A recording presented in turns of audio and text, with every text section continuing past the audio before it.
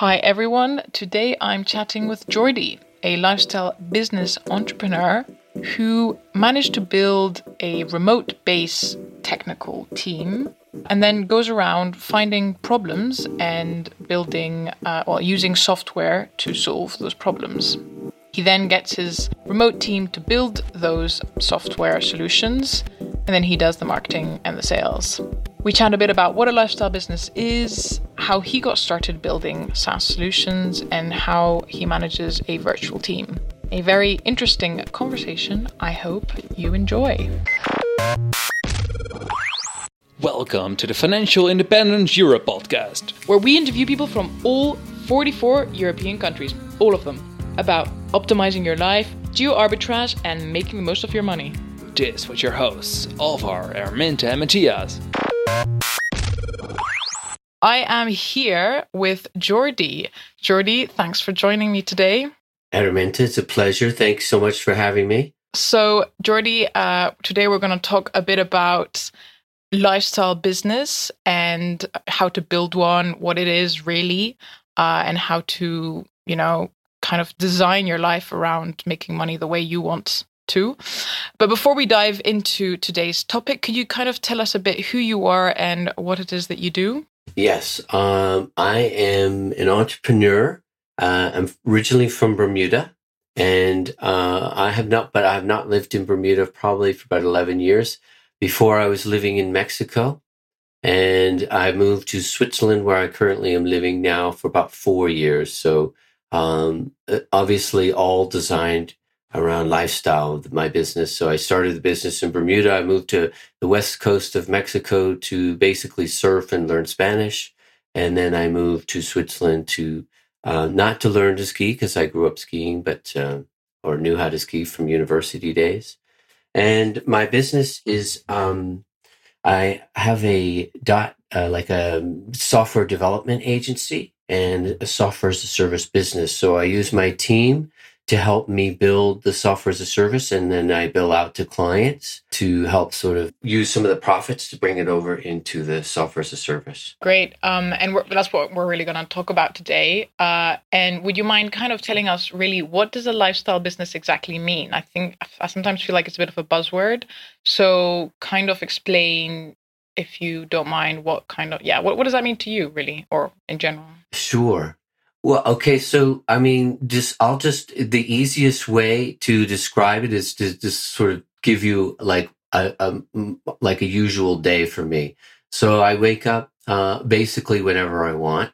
I do have two boys, so I usually wake up and get them ready for school. And then afterwards, depending, if I want to work on one topic, I start working on that.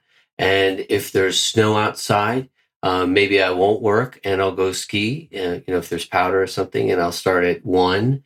Or if there's nothing going on and it's raining, I'll work, maybe 10 hours. So it really does, work is secondary to what's going on outside for me. And it's basically here. So if I need to go to take my boys to school or something's going on, absolutely no one can stop me from doing that.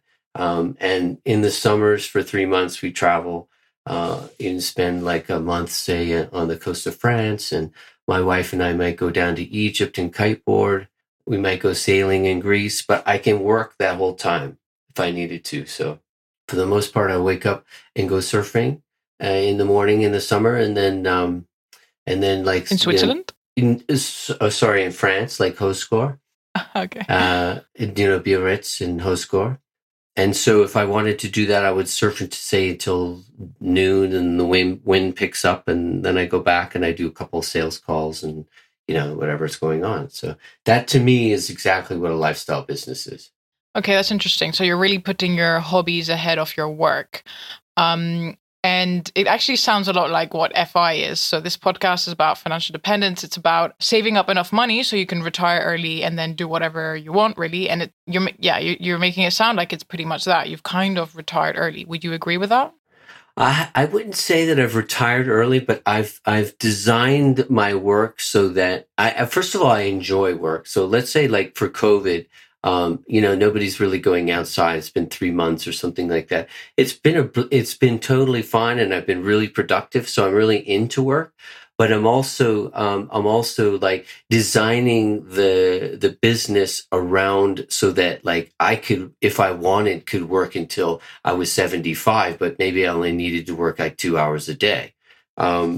Sort of just, whatever at that, if I'm later on in life, maybe I'm just sort of constructing deals or having a board meeting with my staff or something like that. That's sort of the way of that I look at it. So it's, and I think really it should be something that is, you can do from anywhere. You can pack up, you can leave at a moment's notice and continue working. And so, COVID has had zero impact on me. You can pivot at any time. So I think that's what a lifestyle business means, at least to me.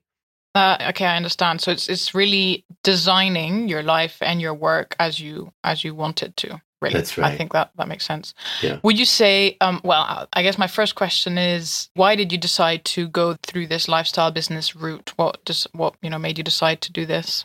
So originally, I went to university for forestry, like forest science. I actually went to got my master's degree in Aberdeen, not far from you, and from there, during my master's, I was kind of like doing some research, and I was like, wait a second, this is interesting. At the time, I was also doing some investing and learning about software.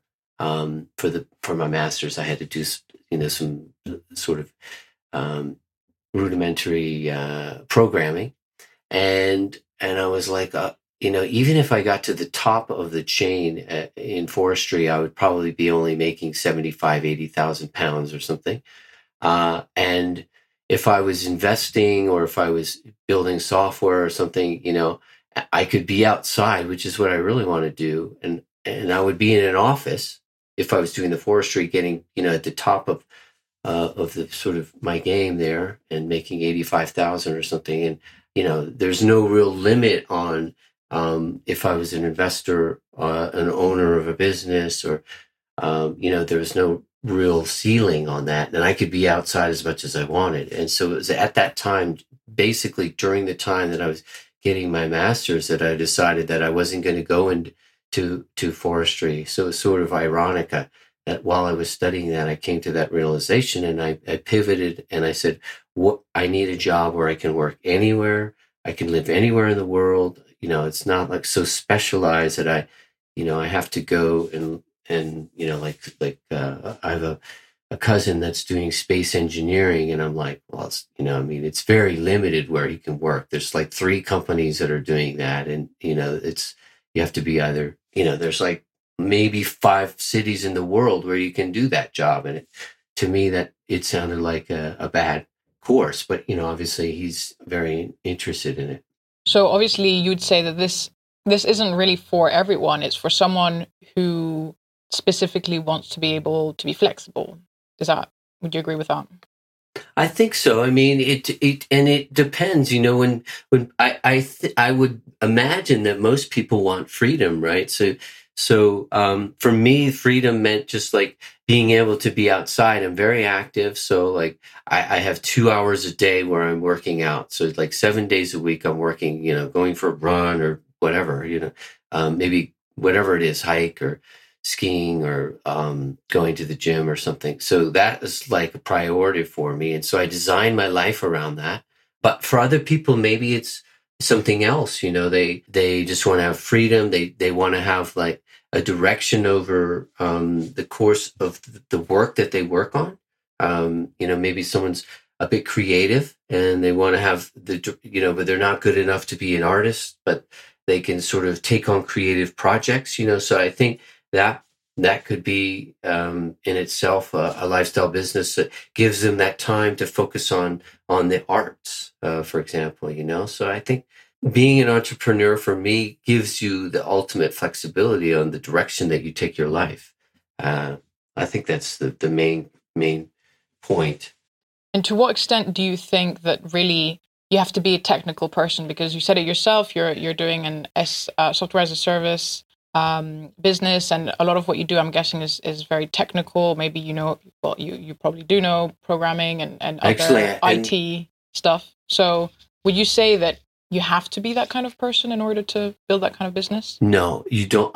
You don't, and I'm not technical, and I'm the first to say that. But at first, I thought I wanted to be technical. So when I got out of my unit, I graduated from Aberdeen, and I had a master's in information systems, and so I had the basis. I could kind of fake my way into a job, and I studied becoming an Oracle database administrator. And so I had that. So I did know something, right? So, you can do that sort of nights or something. But then it was when I was working in a corporate job in Bermuda, and I realized it was like, these guys are really into this, and I'm not really into programming, and these guys are always going to be better than me. So why do I want to continue doing something that I'm just going to be mediocre at best? But the passion wasn't there for me. So it was at that time I started my first business, and I was doing it on the side. And it was selling Bermuda shorts, which was something that I was passionate about. I have long history with the island of Bermuda, and it was sort of promoting Bermuda through these shorts. And it was something that it was a lot of fun. And what I realized, what I was pretty good at was sales. And sales is easy it's just really talking. It's just being nice to people. It's kind of building relationships and, basically doing what you and I are doing. We're just building a relationship. And if we wanted to continue after, you just sort of check in with them. And if there's some kind of common interest between, say, hey, I could help you do that. And, there's no strings attached. And then it just builds on itself, and then you trust me, and then eventually you buy from me. So, and that's what I found that I was good at, was sales. So I moved away from being technical, and I moved into sales and marketing, which I would say is probably my strength now. And so I get people that are technical to, I basically find technical people to work for me and make technical decisions. So I know something about, software, and I know when we're speaking to like a CTO of a business, I can sort of carry a conversation. But if he gets deep into the technical aspect of something, I'll be like, I just have to check with my devs on that, because I don't know the answer to that. And they're always fine. That's fine. I see. So it's more about sales and marketing. And I always find that really interesting, because you don't need to go to university to learn sales and marketing, right? No. Like anyone really can get into it. Doesn't matter what you're doing. The only thing I'll say is you do have to like it, right? Because you can also dislike sales and marketing, and maybe then you'd have to look at a different kind of lifestyle business, right? Maybe you can be a 100% remote programmer, 100% remote writer, 100% remote something else. And you let everyone else do the sales and marketing, and you're just an self-employed, but you can still work your day around what you do. So exactly. And what I said, you do have to have a skill, right? You can't just you have to, in order to have a business, you have to have some type of a skill. So, but skills can be learned, even at 17, 18, you could come out of, secondary, school and say you wanted to get into SEO, and only because it's a skill that you can learn. You could learn SEO in a year just by reading and being curious about it. And then you sort of go out and solicit businesses. You learn a little bit about marketing. If you don't like the sales, you can do, figure out how to do online, like build some sort of a rudimentary sales funnel where you're not even speaking to the customer, and you get your first couple of sales, and then you hire a support person then who's talking to the customers. But at least in that sort of example, you have a skill. I mean, in life, you need to have some kind of skill. So as long as you have that, you have the basics for starting a business. And so my real skill was communications. So I can talk to, like a CEO of some U.S. company very comfortably, more as like a peer, and sell something that I don't even, like, let's say if I was starting a business, I could have maybe like, well, I better have a backup. Like if I was going to sell a software package, or, close some type of a deal having to do with software, I can comfortably say, okay, I'll charge you, say, 50 an hour for that, and then go down and find a team in India and they charge me 20, and I just, I've got 30, 30 an hour for my margins. And so from that, I can start building a team. Yeah, I see. And I think that's what I also like about being a freelancer. I'm also a freelancer. Well, also, you could kind of say that someone who is self-employed has their own business, but it's a one-man business, really. But my point is that what's nice about being a freelancer or having your own business is that you can really outsource the stuff that you don't like. And that's really cool. The few things that I still do, it's not that I don't like them, but I'd rather not do them. And I'm looking for ways to outsource them. I'm not at that stage yet. But for example, I write an article, there's 3 steps. And instead of having to do the planning, the writing and the editing myself, I can outsource the planning and the writing, and I just do the editing. And then I can sell the final product. And I think that's quite a good way or that's a good perk of having a lifestyle business, is that you can kind of pick and choose what you like doing. Also with clients, that's what I keep telling people, is that as a freelancer, I can pick who I work with.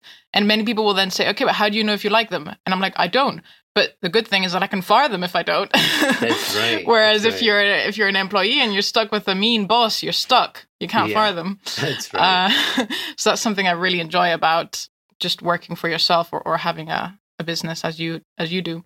So I'm a bit curious as to how, like, what kind of was the process between your Bermuda shorts and to your 2 software and IT businesses that you have now? I mean, I know that's a very long answer, but, summarized, or maybe the key points of how I transitioned. Yeah, pretty much. Yeah. So the Bermuda Shorts was a passion-based business, but since it was my first real foray into business, I didn't know that I'm not really a financial guy. And the model for that was I basically took out a $250,000 loan like in September, and the business would make profit, and basically all of the money would go back into purchasing the following year's inventory. So essentially in Bermuda, say I was married at the time, you really need like, $100,000 to survive in Bermuda. It's an expensive place. And so at the time, my full-time job was covering a majority of that. And the Bermuda Shorts business was basically break even. And I could see pretty clearly, even though I was growing every year and people were really starting to like it, I could see really the writing on the wall was that I was not going to be able to really, pay myself $100,000 and be able to grow the business. So I basically sold the business, and I did pretty well on it. I probably got 2 times sales. So it was not like life-changing money, but it was, like money that I could, I could quit my job and start another business. So that's basically what I did. And when I moved to Mexico and I started at that time, I was putting Wi-Fi into hotels. So I had obviously that's a complicated business, and I had some partners and some investors. And from there is where I got into software. So during that time, I started a software business. We sold the Wi-Fi business, and now I'm in software, which I've basically been in software since 2013. Yeah, software is quite an easier, I guess, business model to work with, because you don't have to be physically anywhere to do software. That's right. Yeah, and there was hard assets with that, so you've got to maintain them. Mexico has very crazy weather, and so you get a lightning storm that comes and blows out 3 there's the antennas, and you've got to replace them, and that's on you. The hotel, our model was that we own the equipment, and then we would charge like a portion of the revenue. Do a revenue share with it, whatever the guests bought. So if the internet was bad, we had to make it better, and so it was an expense. And so that was software is really, to me, I've actually grown to love it, because it's just such I see it as kind of the most eco-friendly business in the world. There's no byproducts. It's basically nothing. You're just selling the idea. It's just, and then there's bits of code that's making somebody's dream happen. So, and you're helping people, and you're making some business person's life better and easier. And it's really pretty satisfying to sell that kind of solution, and it's always needing an upgrade, and it's changing, and so it can be quite exciting. And as a non-technical person, how did you go about building a software, or how did you find the technical people who are willing to, work with you to build something like this? So for me, that was definitely I'm not building it. So I would find people that are good programmers, and it's really trial and error, right? So you start with a new team and you say, okay, let's first start by building, say, like my website, and see how you do and see how it is working with them there. And then from there, you would take maybe a slightly bigger job. And see how they do. And it's like, are they on time? Do they answer their emails? Are they working, like 8 hours a day? Or are they working 15 hours a day? Are they available? And so it kind of just grew from there. And it doesn't take that long. You can figure that out in like 2 months, So if you start with anyone that's listening, I'm just saying you could start your own software company. It could be you could be a content writer. I have this great guy that's from Africa. He charges me like $30 an article, and it's really good writing. And then I sell the service. Then I can turn around and sell the service where the client is dealing with me, and so they expect to they're paying me for a certain quality, and I can get margin from that. So it's actually not nearly as complicated as people think.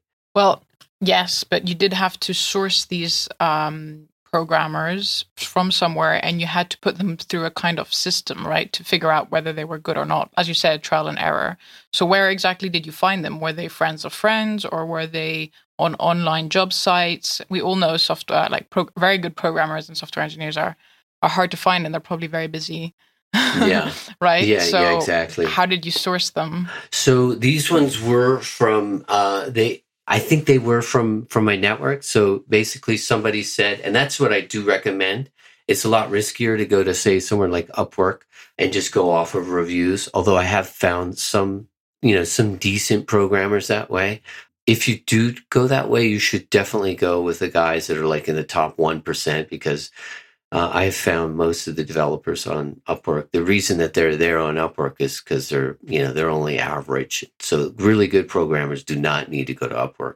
So it was through a reference. The guys were from India, and usually I'd had a lot of bad experiences from India, but these guys ended up being really good, which made me open my mind more on experimenting with different parts of the world with different services. I've heard really good things recently about developers in South Africa. So, I'm always experimenting with different teams. And I found one guy just by Googling. Like last week, my guys were so busy. I was like, I really need this. And they're like, we're totally maxed out. So I just reached out to these guys. I said, listen, I got 4 files. I need you to do this. Can you do this? And they're like, what's your price? It was $12 an hour, which is, ridiculously cheap. And they're doing a great job. And now I've got another backup. I mean, I found these guys just Googling, and I have a new team that I found in a week. Wow. So so you get some pretty good prices. I haven't really, that's quite rare, I guess, cheap and good quality. Yeah. And so you had your team, and then obviously you had to build the actual kind of product. So would you mind telling us a bit, what is the product that you're selling, or the software that you're selling? Yeah. So the original software as a service was at the time, as I was saying, I was servicing Mexican hotels. So I had some clients that I was on a friendly relationship with, and I said, well, tell me what some of your biggest problems are. This is like back in 2013, 2014. And at the time they were saying, oh, for me, it's definitely reviews. Like if this guy was telling me he had a hotel that was on the border of the U.S. border. And he was saying, I've got 3 hotels there, and if I get 1 or 2 bad reviews because of something happening on the border that I have no control over, it could cost me as much as like $25,000. and lost business. And I was like, wow, that's a serious problem. So I said, how about if I work on fixing this problem for you? And it's like, how much would that be worth to you? It's like, oh, I mean, if I'm going to lose 25,000, I'll probably pay you like, $1,000 to $2,000 just to be able to fix that. So that's basically what I did is I asked like maybe 6 or 7 hotels, and I said, are you having problems with reviews? And they're like, absolutely. I said, I have an idea on how to fix this. Will you pay me before I even develop it to fix this problem for you? And they were like, absolutely. So I collected like $6,000 or $7,000 before I even had the software built. And I found the development team, and we came up with a problem that basically solved the reviews problem for them. And it was quite simple. It was basically, I was sending out a thank you note to each of their guests that came through and asking them to fill out a short survey. And in the survey was 2 questions: is how was your experience, and how likely are you to recommend 1 through 5? And sure, at this point, this is quite common. We've all seen this, but at that time, nobody was doing it. So, you just answer that, and based on that, the people that were 4s and 5s, you ask them to leave a good review, and the people that were 1 to 3, and 3 being neutral, you sent it to the front desk manager or whatever, and he had, we were like, you better call this person because they're about to leave you a negative review. And that was the problem. And people are still using it now. That's great. And I think the key thing here is that you only found this problem by exploring from your previous business, I'm guessing, right? That's right. And I do feel that this is something that a lot of us forget. Everyone's like, oh yeah, it's so easy to start a business. You just solve a problem. But it's actually quite hard to find really good problems to solve because you need to know your stuff, and you need to know you need to know the niche quite well. Yeah. So me, for example, I'm only understanding the problems in fintech, so financial technology companies now that I've been working in this for like 2 years, right? Now that I'm in this world for quite a bit of time. Yeah. So I think this is quite important, and that's why it's quite valuable to someone who's maybe been working in a specific niche for a long time. They're much more likely to find a really specific problem than someone that's, just going to wake up one day and say, okay, I'm going to find a problem to solve. It's actually harder than it sounds, right? You kind of need to, I think you need to build some expertise before finding a problem. Would you agree with that? I would definitely agree with that. But I also have found that the problems where I tried to solve myself because I thought they were a good idea didn't do well. But when I asked my customers, and you don't even need to have customers. When I say that, I'm saying you go into a market. Let's say, for example, right now I'm about to shift from hotels to music schools. And the first thing that I'm going to do is I'm going to get on the phone with music teachers, very friendly people, and I'm trying to find some of the more successful ones. And it'd be like, what's some of the biggest frustrations that you've had over the last 6 months? And can you tell me what they are? And so they would, they say, oh, well, I'm having this problem or having that problem. If it sounds like, it's something that oh, my students aren't showing up. It's like, okay, well, maybe I could solve that. Why aren't they showing up? And then you ask them, oh, because I don't have a reminder system or something like that. And then you can kind of say, well, why don't you have that? And then you can, if you dig deeper into the problem, they end up telling you what their biggest problems are. And usually it's something that I can solve by software. And again, when I say that I'm saying that I can go, find a developer to solve this problem. And so that's how now I'm coming across problems that people will pay for like 2 times a week now. So, and they're none of my ideas. They're always coming from a customer. So for example, I was talking to a guy that's starting a TikTok agency. Of course, you can imagine TikTok's exploding right now, and some of the big enterprise want to get in on some of the action, because you're getting like 50 million views. They're drooling over that. You can't get anything like that on Facebook now. So this guy's started a TikTok agency, and he's like, there's no way that I can find any kind of TikTok metrics.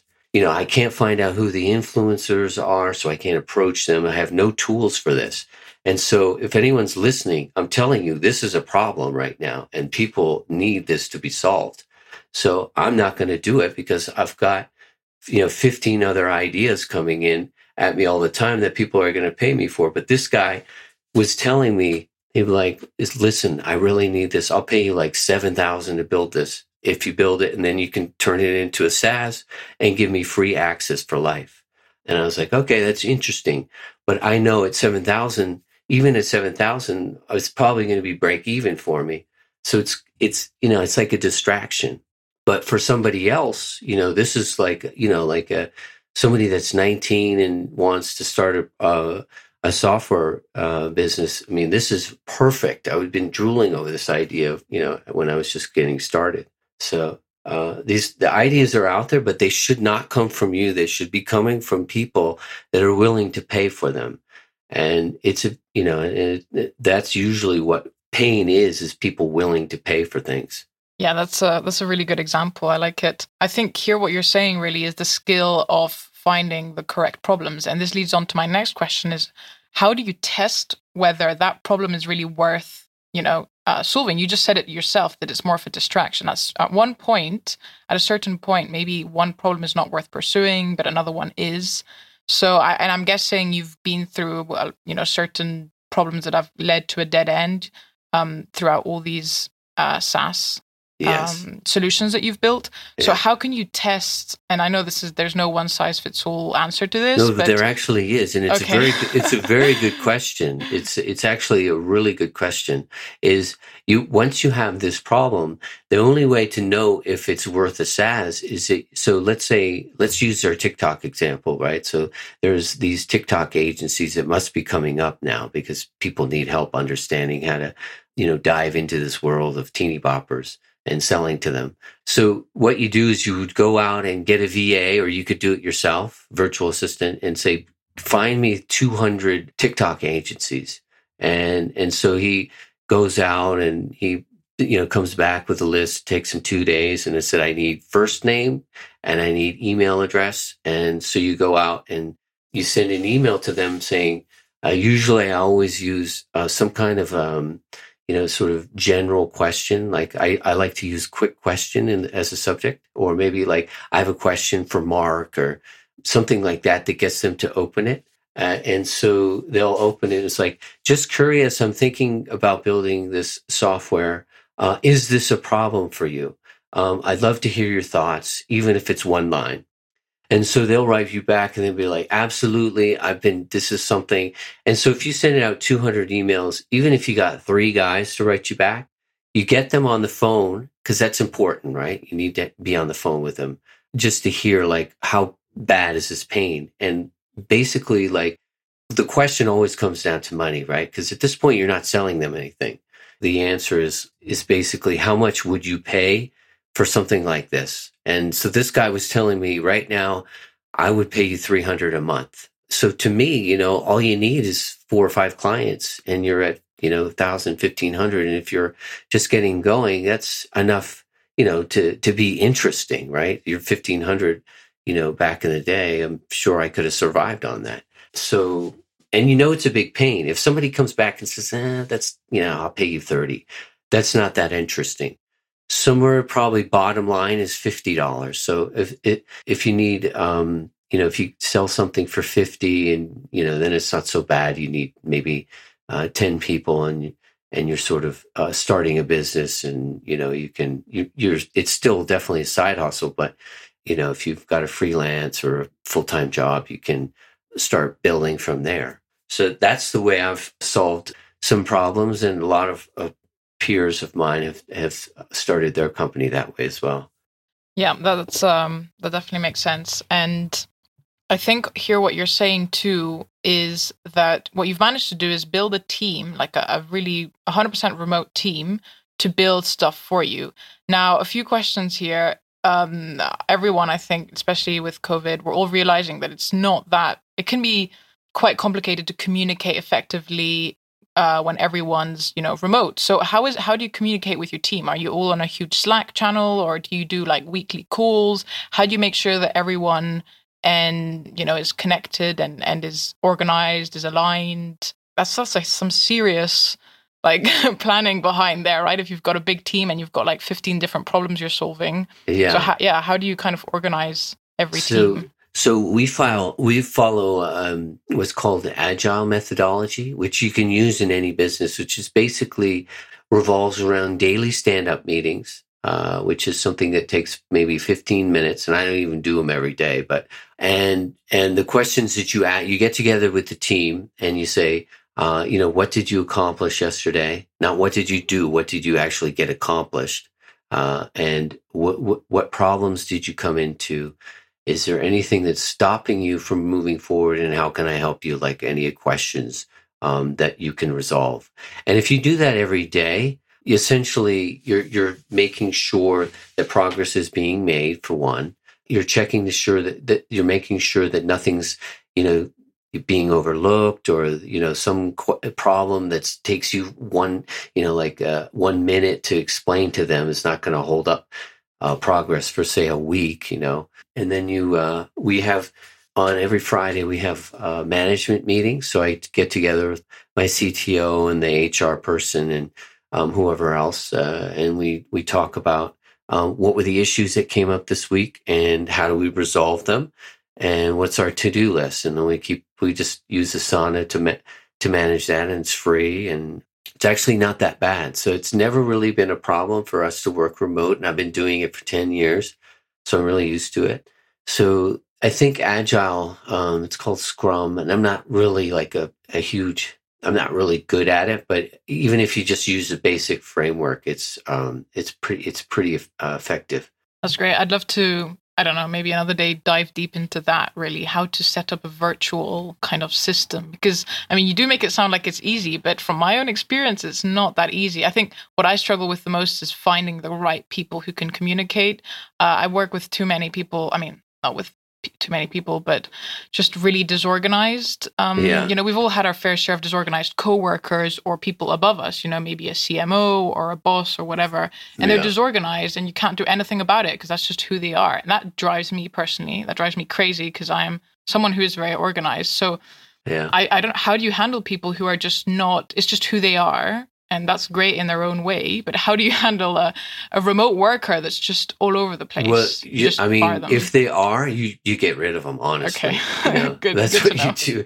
You just, if they're a problem and they're not following they're gone. So I think I can't remember who said this, but it's slow to hire and quick to fire. Yeah. So basically you just, like I was saying, you try people out on baby projects, and then you sort of expand from there. And it's, I think I would use the three strikes you're out rule. And so you warn them, say, hey, listen, if the problem is grave enough, this is your first warning. And then you give them the second warning, and you be upfront.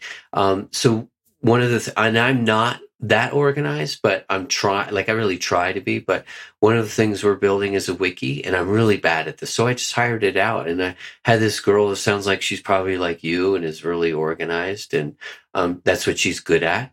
And so I just get on a call with her and I can talk and tell her stuff, which is easy for me to do. And then she just goes out and builds the framework and builds a couple of videos. And so she basically put the structure for this really nice wiki for my company. It's got here's what you do if you're in finance, and here's what you do if you're in sales, and this is operations. And so I don't really have an operations department, but the framework is there. It cost me $150. It's like nothing to get this thing set up. And now I know how to do that, I know how to do that now. And now I just go in, and it's in Google Docs, and I go into Loom and I create a video, and that's my now how-to. And so all my stuff is laid out as so if I hire someone and says, here's our wiki, watch the video, and they on board basically. So we've got our vision statement, and, all that stuff is just, and I did that in one of our team meetings, and we, so it's not so bad. That's great. And just my last question, out of curiosity, is what is your ambition when it comes to all these businesses? Do you want to create like a huge kind of network, or do you eventually want to be replaced by someone else and you take a cut and never have to work again? So what is your end goal if you have one? Yeah, so the reason that I'm building the product business, which is what the software as a solution businesses are, is so that I can essentially step away from the business. And as long as it's organically growing or growing, let's say we're adding 30 new users and losing 10 a month, that's growing. So we're net 20 every month. Then I have a COO that runs that. And I can have a COO that runs the agency. And the ultimate vision is that the agency is doing about 50% of the revenues. And then we have, say, like 10 SaaS companies that are doing about 50% of the revenue. And I'm just sort of directing so I have a CTO that's managing the agency and a chief of operations that's, like my go-to lieutenant. And he's basically doing, executing on my ideas. And I'm not actually that far away from doing that right now. I just need to grow it. So my plan is sort of 5 years and, sort of should be, let's say every year I'm hoping to buy one software as a service that's, say doing 10,000 a month. So if I have 10 of those a month, that's roughly $1 million, but they're growing. And the SaaS is doing, 2 million or something like that. That's enough for me to have some good staff in place and sort of just be directing. I see. So in the end, you would be kind of just receiving a paycheck or whatever every month, and you direct from time to time, but essentially you want someone else to kind of take over and you keep a cut. Yeah. Or, and I think I'm probably the type of person that always wanted to have a project going on. Like I'm not someone that's just going to be, I don't even know what I would do if I wasn't working. Yeah, exactly. Me too. So I have this, I have no problem working. I just want to be doing it in making sure that I'm doing things that are really interesting to me. So I've, whatever it is. So, but, yeah, in fact, marketing is a fascinating topic to me, and it's one that you can always study a lifetime on. Things are always changing, so I'm always trying to learn new marketing tactics. And yeah, I've always told people that once that kind of happens, I'd pursue things like maybe a degree in philosophy or something completely different. Exactly. I mean, you could do that, right? So you could, do the free online MIT or Cambridge or whatever. I think they're all coming out with free courses now. So you can get online courses from one of the best universities and it doesn't cost you anything. And if you wanted to spend 7 hours a day doing that, you can. Right. Well, Jordi, thank you. I'm just we have 3 questions here that we ask every guest at the end of every episode, and they're nice and quick. Our first question is, where can people find you online if they want to get in touch? Probably the easiest place is now, believe it or not, Twitter, and Jordi Wardman, Geordie, Wardman, and I don't check it that much, but I let you check it at least every 3 days. So that's probably the easy place to get me. Okay, great. And what is one resource not well known that you would recommend to others? It could be a book, a blog, podcast, but not well known. I really love the Mixergy podcast. I don't know if you know that one. Mixergy, do you know that one? Mixergy, never heard of that one. No. Oh, yeah, it's definitely worth. It's a guy named Andrew Warner, and his podcast is brilliant. He's really good at interviewing people, and plus he basically sort of does the same as you. He interviews like founders, and he just asks them like, how did you get to where you are? And he kind of tries to make a lesson out of each one. And there's probably like, I don't know, maybe 1,500 shows. It's great, and you can find any topic that you want to learn on. Okay, definitely check that out. And our last question is, what is your number one actionable tip for someone to get started with a lifestyle business, I guess? Yeah. Yes. So I would really, like, if you don't feel like you have a skill, you need to have a skill. So I'd pick one skill and really start studying it. And you should be curious about it. It should be something that's of interest to you. So let's say, for example, okay, my son is an artist, and I'm about to have him start a little business on Fiverr. So I said, let's start a little account for you, and you can go out and start small and just, you undercharge, you get your first 5 jobs. You're not going to make any money. It'll be a loss, but make sure you do a really good job, and then you get your reviews, and you've essentially launched a business. So, Fiverr is a great place to get started, get some reviews, and then you take those people offline and be like, hey, I can do your website or whatever, but at least you're in touch with the client now, So I would say start off by learning a skill. That's great advice. Okay, well, Jordi, thank you. It's been great to have you on the podcast. A pleasure. And thank you very much for your time today. Well, it's been a real pleasure for me as well, Araminta. Hey, Matthias, do you think there are not enough financial independence Facebook groups yet? Yes, there's definitely a shortage in financial independence Facebook groups. That's why we want to create another one. And the real reason is that we want to get some feedback on our episodes, to have a conversation with our listeners, to follow on the topics. And you might also have some questions around our content. Gotcha. And also, we've been talking with more of you guys at meetups, on Reddit, in Facebook groups. The FI Europe retreat, obviously, we organized. And this is in the end the main reason why we started the whole podcast project. To talk to guys like you, learn more from you, case studies, answer questions, and hopefully all grow and learn from that together in the end and become stronger, smarter, and hopefully also richer people. So, Matthias, say I'm interested in this. Where do I find this Facebook group? Yeah, just go to your Facebook app and type in FI Europe podcast, or just click in our show notes. There's a link for the Facebook group, or go to our website. There's also a link. So yeah, just type in FI Europe podcast. See you in the group. Thank you guys for listening to this episode. We hope you learned something new and enjoyed the show. You can support us by doing this. Subscribing through your favorite podcast program and leaving us a review. Following us on Instagram and Twitter at Financial Independence Europe. Sending us an email with questions and feedback. We would love to hear from you. All the mentioned articles, books and cool resources can be found in the show notes at financial-independence.eu. Thank you for listening and see you next time.